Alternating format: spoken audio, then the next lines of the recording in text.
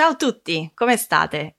Io sto morendo di caldo perché come al solito per registrare il podcast mi sono infilata nell'armadio perché abbia un'acustica decente e vi assicuro che con il caldo che fa non è il top, ma comunque bando alle ciance e passiamo alla puntata, una puntata che ho scelto di dedicare alla scrittura a mano.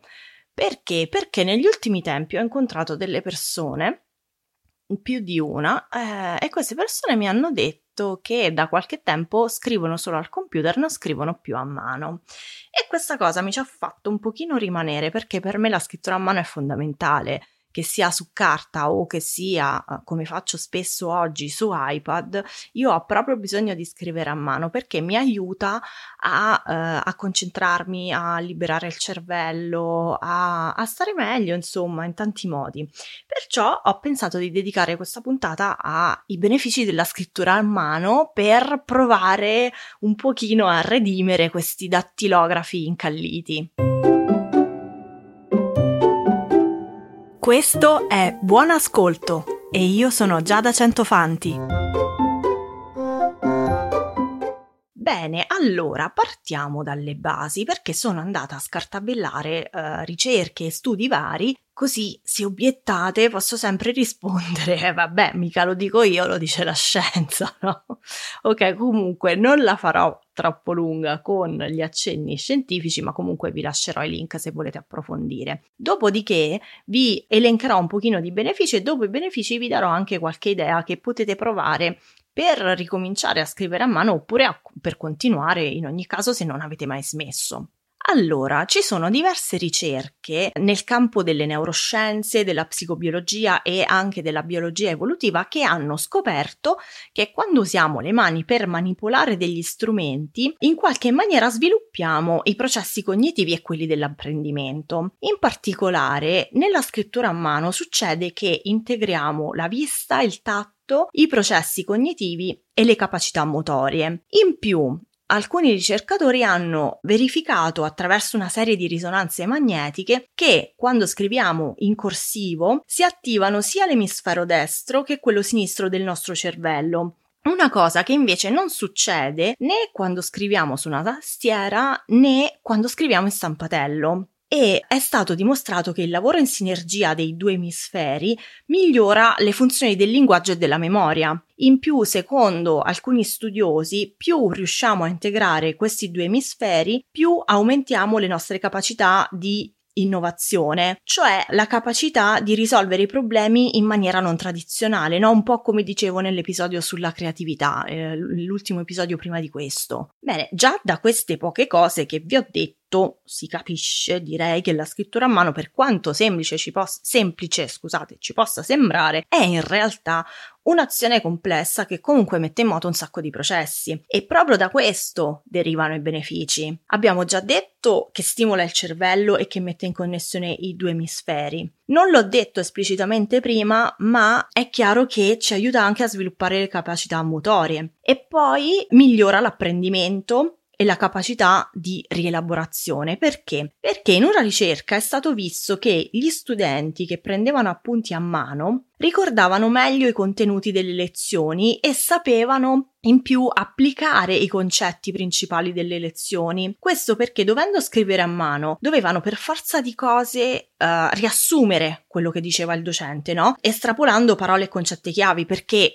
che cosa facciamo? Naturalmente noi quando scriviamo a mano andiamo più lentamente di quando digitiamo su una tastiera e quindi non possiamo fare la trascrizione parola per parola di quello che dice l'insegnante o comunque la persona che sta tenendo la lezione. Al contrario, gli studenti in questa ricerca in generale che prendono appunti al computer vanno più veloce e perciò che cosa facevano? Trascrivevano praticamente la lezione e quindi sì erano in grado di ricordarla, ma non erano in grado di applicare per bene i concetti perché appunto tendevano a fare una trascrizione pari pari senza rielaborarla. Poi un altro beneficio, perché se non l'avevate capito, perché non ve l'ho detto, questo è l'elenco dei benefici, è il fatto che scrivere a mano migliora la concentrazione. Migliora la concentrazione per diverse ragioni. Uno, perché è comunque un compito che al cervello richiede una certa energia e che quindi si concentra su questa cosa e non può distrarsi per fare altre cose, che è un po' quello che dicevo nella puntata sul multitasking. 2, perché scrivere su un foglio vuol dire non avere tutte le distrazioni che abbiamo sullo schermo di un qualsiasi dispositivo, no? Le notifiche, eccetera, eccetera. Vabbè, sto scrivendo, però quasi quasi mi apro una tab di Chrome e vado a vedere 2 scemenze sui social o sui siti di gossip, che ne so. 3, il terzo motivo per cui migliora la concentrazione è perché l'azione fisica della scrittura stimola un complesso di neuroni che dice al cervello di concentrarsi di più su quello che viene fatto in un determinato momento. Poi, altro beneficio è che rallenta l'invecchiamento del nostro cervello, e questa direi che non è una cosa da poco. E perché lo rallenta? Proprio perché mantiene attive e allenate le capacità motorie, come dicevamo prima, le capacità cognitive e anche mnemoniche, no? La memoria. E poi sono in tanti anche quelli che hanno sperimentato in maniera più o meno empirica, perché qui gli studi sono un po' meno solidi di quegli altri che ho citato prima. Dicevo, comunque siamo in tanti ad aver sperimentato l'utilità della scrittura come antidoto allo stress, o magari per scaricare un po' quelle emozioni che sentiamo molto forti. Non mi piace dire negative, perché le emozioni non sono né positive né negative, no? Sono emozioni, punto. Che cosa succede? Succede che mettere nero su bianco le nostre sensazioni ci aiuta ad avere maggiore consapevolezza e anche ad avere più leggerezza, perché in qualche maniera noi le riusciamo a tirare fuori e a scaricare. E se lo facciamo a mano con carta e penna e non al computer, il beneficio è maggiore, proprio perché riusciamo a entrare più facilmente in uno stato di flusso in cui i nostri pensieri appunto riescono a fluire dalla mente al foglio. Ecco, allora, siccome questi benefici sono sicuramente tanti, ma finché non provate, non ve ne accorgete, vi do qualche spunto, qualche idea per rimettervi a scrivere a mano. Allora, proviamo intanto, se è tanto tempo che non scriviamo a mano, a sbloccarci e in questa maniera a riabituarci un pochino a farlo. Allora, secondo me lo spunto più facile è prendere carta e penna e scrivere in cima al foglio: non mi piace scrivere a mano, non ho voglia di scrivere a mano, insomma una frase di questo tipo che sentite vostra, che direste voi. E da quella frase provate a continuare, non importa la forma, cioè come scrivete, non importa neanche tanto quello che scrivete, il contenuto, no? In questa fase quello che vi serve è proprio acclimatarvi con il mezzo. Prendete spunto dalla frase e andate avanti a casaccio come vi pare, giusto per scrivere. Poi un'altra cosa che potete fare per riabituarvi un po' anche proprio a come dire, al processo motorio, no? Grafomotorio in realtà si chiama, potete sforzarvi di scrivere a mano quello che magari in altre occasioni scrivereste al computer. Per esempio potete appuntarvi le ricette, oppure potete fare delle liste, che ne so, delle liste, la lista della spesa, oppure una lista di libri che volete leggere, o dei libri che avete cominciato e non avete finito e volete finire, oppure una lista di film, o insomma, di cose che vi piacciono, ma anche di cose che non vi piacciono, tipo, io odio la sabbia bollente, io Giada odio quando mi pungono le zanzare, ecco, per esempio. E poi un'altra cosa che potete fare, che è sempre scrittura a mano, che coinvolge sia la parte proprio alfabetica che di disegno, sono le mappe mentali. Quindi per espandere dei concetti, degli argomenti, scrivete una prima parola al centro e poi ramificate la vostra mappa mentale disegnandola come più vi piace. L'idea di base è di prendersi un po' di tempo per apprezzare l'atto in sé della scrittura, no? Il gesto, la sensazione della penna sulla carta. Bene, poi, quando siete pronti, potete anche decidere di mantenervi in allenamento tenendo un diario.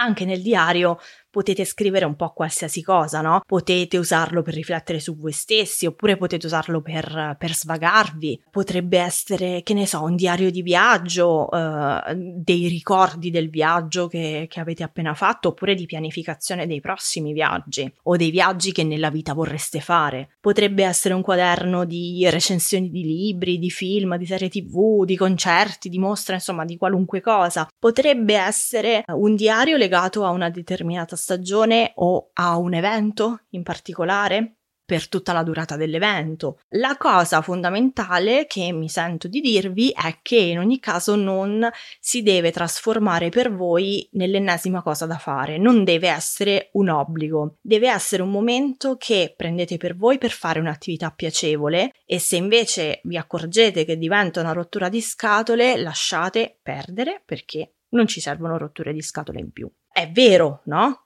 Che per mantenere il cervello allenato, in questo caso con la scrittura, serve costanza, però deve essere pur sempre qualcosa di gioioso e non un dovere, se no sai che rompimento, e anche quanto se ne vanno a farsi benedire i benefici, no?